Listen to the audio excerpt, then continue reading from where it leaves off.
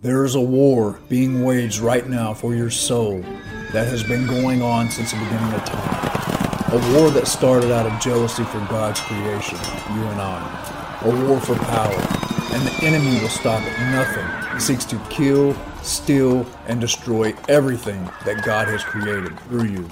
It is time that you put on the whole armor of God, that you may stand against the schemes of the devil. This episode is sponsored by Paymax Tactical. Paymax Tactical is a law enforcement owned and operated company that serves both law enforcement agencies and citizens alike.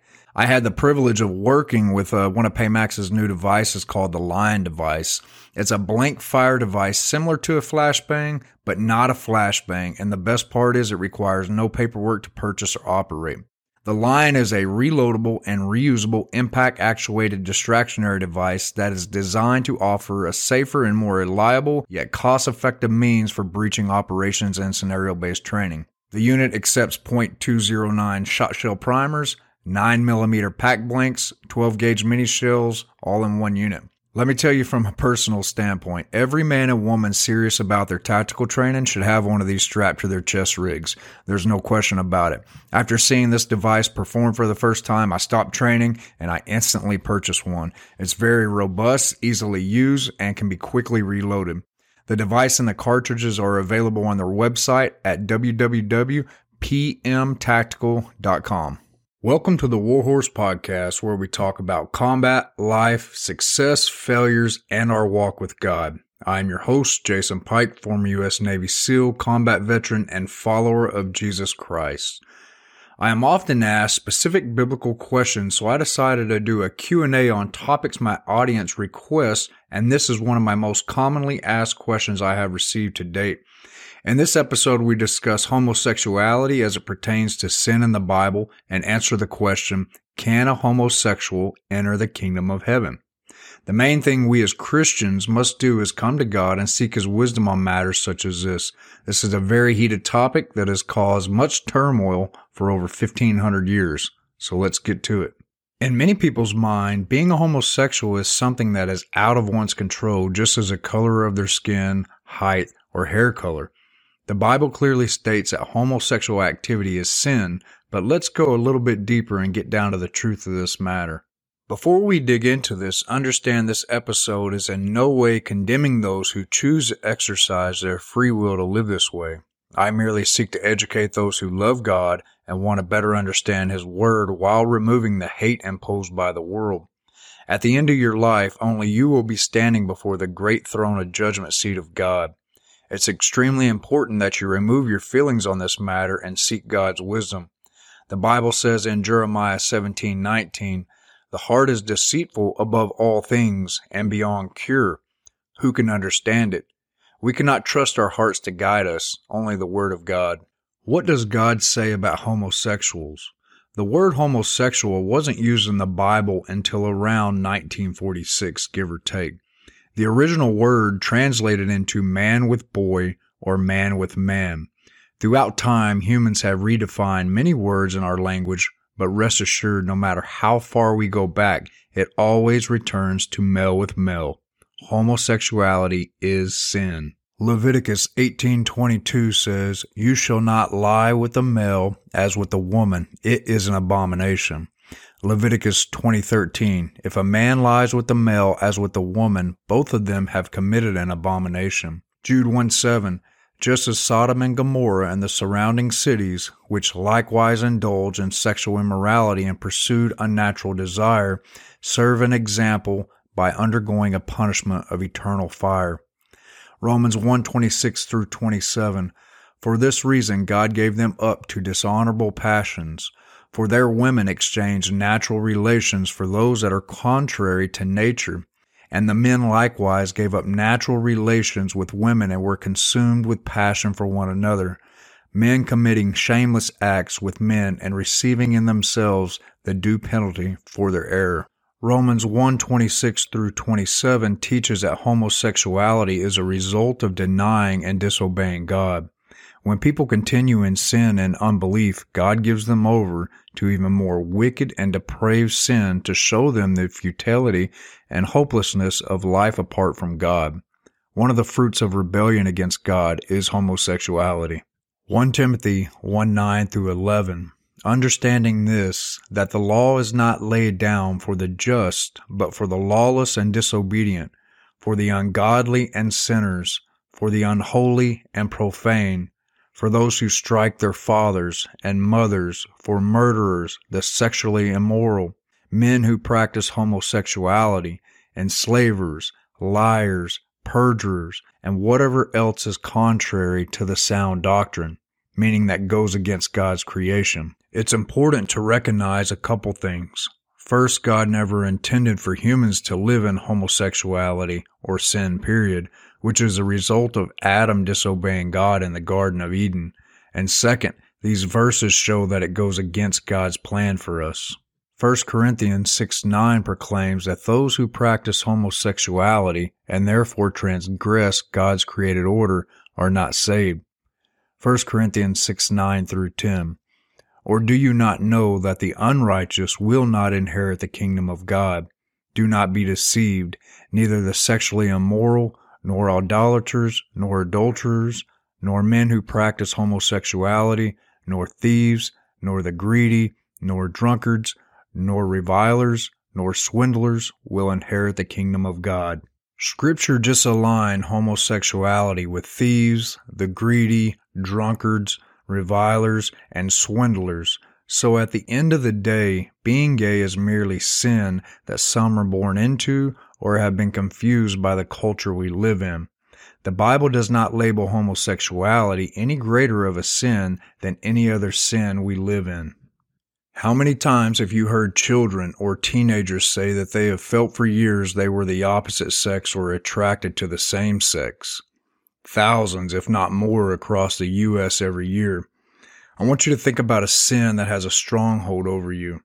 When I came to God, He revealed sins that I was living in, and I was able to walk away from some of those sins because I didn't desire them. Rather, they seemed to be more cultural focus. But there were sins such as lusting that I could not overcome no matter how hard I tried. Some were addicted to alcohol, drugs, pornography, and even attraction to the opposite sex. Can you relate to this? We are born into sin, and even as Christians, each of us struggle with our own sinful nature, which includes homosexual tendencies for many. As for my stronghold sins, I had to call on God in faith that only He could remove those desires for many years. But He is faithful, and He heard my prayers. The sins I once couldn't overcome are no longer in my life. Lusting, masturbation, desiring other women. It's hard to believe that it's possible for one to overcome these things, but in Matthew 19:26, Jesus assures us, with man this is impossible, but with God all things are possible, and I, as many, are living proof of this. There are many people who have homosexual thoughts or simply attracted to the same sex, yet have never acted upon it. Although this is not classified as sin, it is an indicator of our fallen nature. Scripture tells us to guard our eyes and our heart. Matthew 6:22 through 23. The eye is the lamp of the body, so if your eye is healthy, your whole body will be full of light. But if your eye is bad, your whole body will be full of darkness.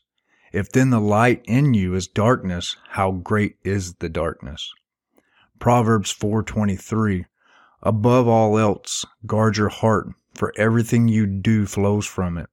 And what this means is what you think about, you will seek out and become. Therefore, we must fight the desires of the flesh on a daily basis. Galatians 5:17 through 21 says, For the desires of the flesh are against the Spirit, and the desires of the Spirit are against the flesh, for these are opposed to each other to keep you from doing the things you want to do. But if you are led by the Spirit, you are not under the law. Now the works of the flesh are evident: sexual immorality, impurity, sensuality, idolatry, sorcery, enmity, strife, jealousy, fits of anger, rivalries, dissensions, divisions, envy, drunkenness, orgies, and things like these. I warn you, as I warned you before, that those who do such things will not inherit the kingdom of God. To break this down in a manner that is understandable, a person who has accepted Jesus as their personal Lord and Savior will not choose to live in a homosexual life such as those happily parading the streets in San Francisco, California, Austin, Texas, or anywhere else in the world. Those who have been saved have truly been reborn again and no longer alive to self, and are sealed with the Holy Spirit who will guide them out of the sin in their life through what is called sanctification, which is Christ-like growth. Each are convicted based on their heart's desire to overcome these sins and live an obedient life to God. Although we cannot say who is saved or not, we can look at the characteristics of a person and either see Christ or sin. As a Christian, it's paramount that you understand God's Word and what it means to be Christ-like so you can identify what is godly and ungodly in your life so you're not living in sin and taking the chance of missing your salvation. It is the most important decision you'll ever make in your life. 2 Corinthians 13:5-6 says, "Examine yourselves to see whether you are in the faith. Test yourselves. Or do you not realize this about yourselves, that Jesus Christ is in you, unless indeed you fail to meet the test? I hope you will find out that we have not failed the test." In life we will fail, but if you find that you are constantly living a life that has the characteristics of Satan, it's more than likely you have not been saved. If your heart is not in the right place when you come to God, more than likely you will not receive salvation because God knows your intent. Nowhere in the Bible does it say if you come to God once and say a prayer, you are saved. Not anywhere does it say this. It says to believe in the one He sent, whom is Jesus Christ, as Lord and Savior, repent and turn from your sins. This is not an option, rather a command. You have free will given to you by God to make that choice or not. You can live a life of sin and allow Satan to drag you down to the pits of hell, or you can commit your life to Christ and enjoy the fruits of His promises. When you accept salvation through Jesus Christ, you become a child of God.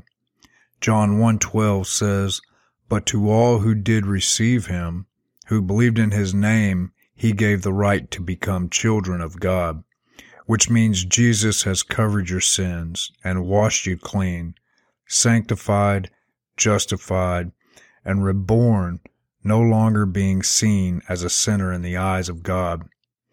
1 Corinthians 6:11-12, "And such were some of you, but you were washed, you were sanctified, you were justified in the name of the Lord Jesus Christ and by the Spirit of our God." People may not always be able to control how or what they feel, but they can control what they do with those feelings. We all have the responsibility to resist temptations. Ephesians 6:13 says, "Therefore take up the whole armor of God, that you may be able to withstand in the evil day, and having done all, to stand firm." We also must be transformed by the renewing of our mind. Romans 12:2, "Do not be conformed to this world, but be transformed by the renewal of your mind, that by testing you may discern what is the will of God, what is good and acceptable and perfect." And we must also walk by the Spirit, so as not to gratify the desires of the flesh. Galatians 5:16 says, "But I say, walk by the Spirit, and you will not gratify the desires of the flesh." We have all been entangled in Satan's trap, but God has sent us the best gift we could ever receive, His Son. A gift you cannot earn, but is free for the taking if you truly desire that gift. So, can a homosexual enter the kingdom of heaven? What you as a human deem as a homosexual may indeed be a child of God struggling to overcome their stronghold in life. If that person has accepted Jesus as their Lord and Savior and struggling with homosexuality with a desire to leave that lifestyle of sin and walk Christ-like, then in God's eyes, they are not homosexuals. They are a child of God and shall enter the kingdom of heaven just like any other Christian struggling with sin. If that person said a prayer one time and returned to that sin, happily living in it, then biblically speaking, no. They are classified as a sinner who has been separated from God by sin, by choice, and unless they accept Christ, repent of their sins, and turn from their sins, they will spend eternity in hell, which is separation from God, with those who live in sin that are not even homosexuals. If you are dealing with sin, especially with homosexuality or tendencies of homosexual acts, there's nothing to be ashamed of. Shame is an emotion that Satan put into us in the Garden of Eden.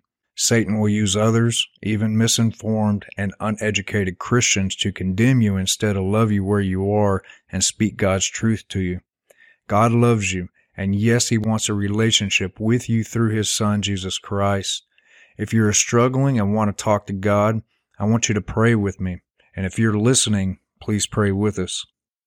Heavenly Father, we gather together and come into agreement in the wonderful and powerful name of Jesus Christ. Father, in Jesus' name, we thank you for the person we are praying for who desires to overcome their struggles with the same sins over and over again.